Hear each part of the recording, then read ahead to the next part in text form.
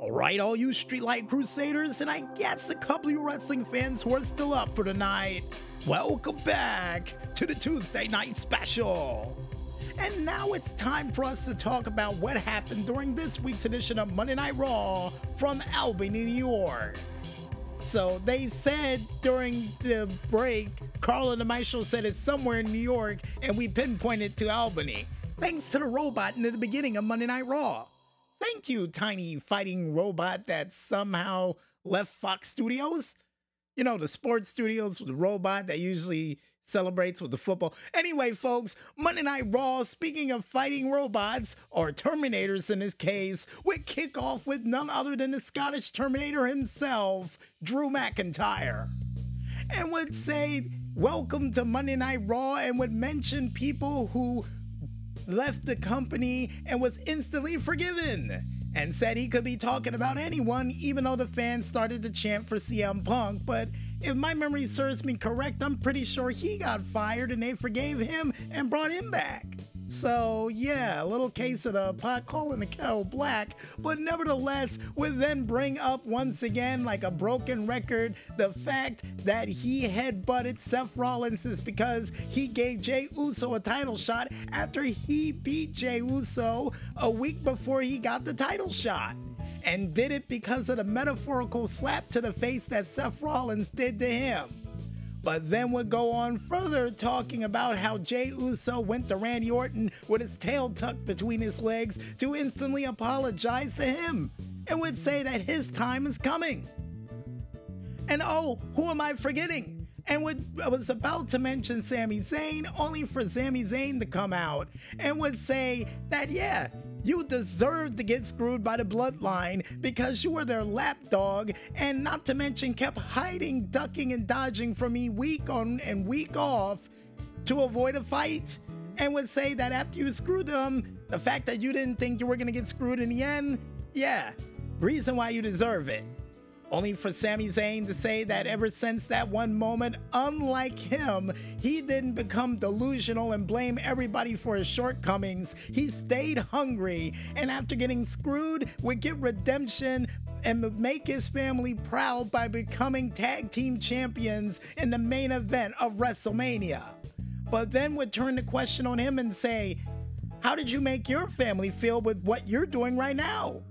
Only for Drew McIntyre to say that only one of us is walking out of here and get me a referee and ring the bell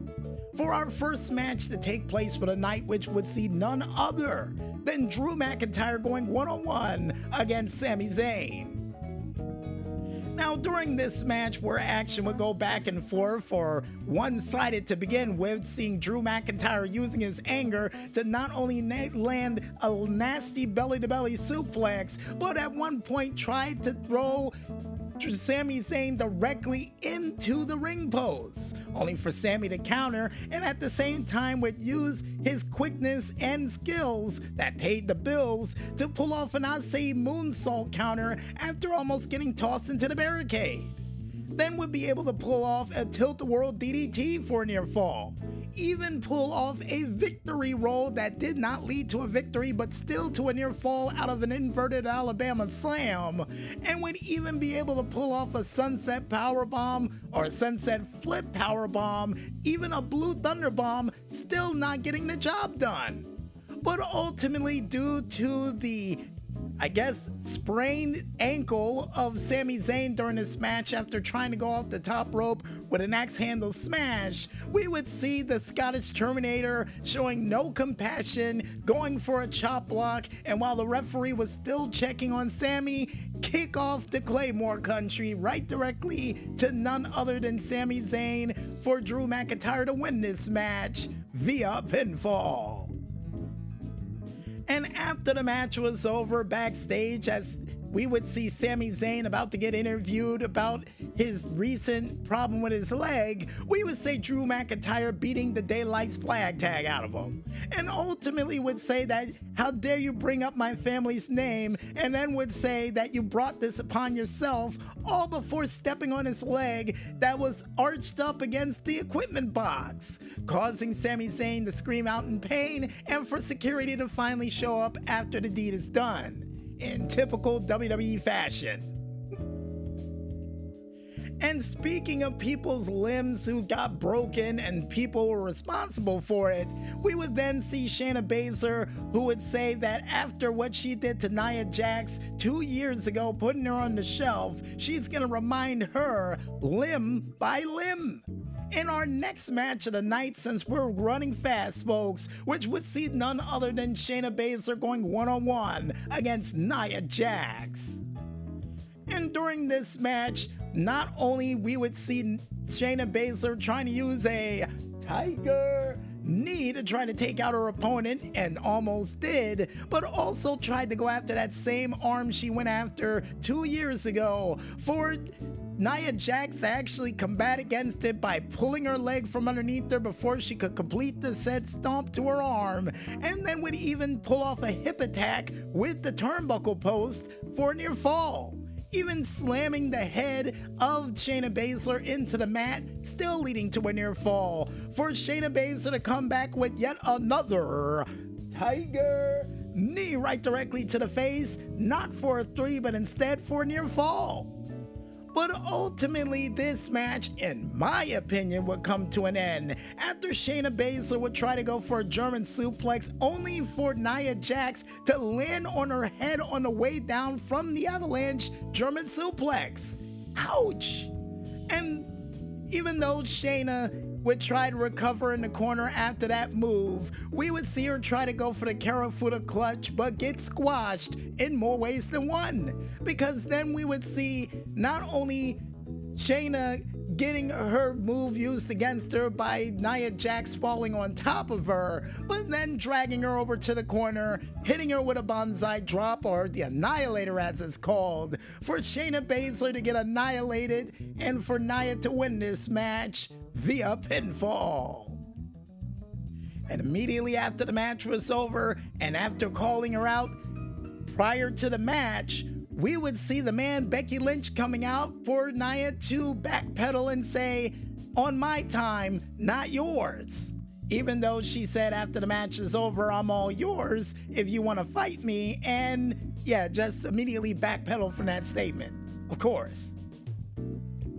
And in news we got from SmackDown, folks, outside of the fact that Randy Orton is now officially a part of Monday Night Raw, we would see CM Punk heading back to SmackDown for the first time in well over a decade this week. Nice.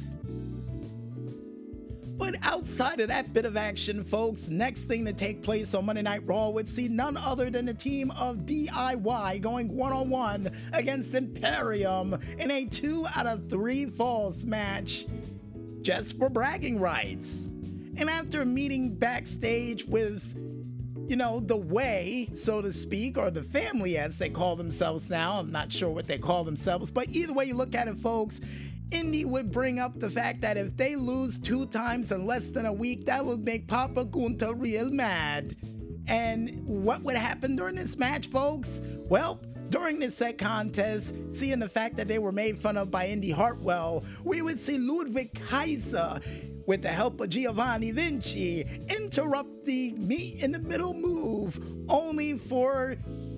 Giovanni Vinci to drag and chop the lights out of none other than, and according to Carl and the Maestro laughing over in the corner, Tommaso Ciampa, while we would see none other than Ludwig Kaiser rolling up the tights with the tights to win the first fall of this set contest. But what was good for the goose is good for the gander, because next thing you know, the Eurobomb we would usually see from Imperium getting countered into a victory roll for DIY to tie things up. And after that tie for the rubber match, during this set contest where action went back and forth in tandem action, we would see a clothesline back body drop combination by DIY leading into a near fall for Ciampa,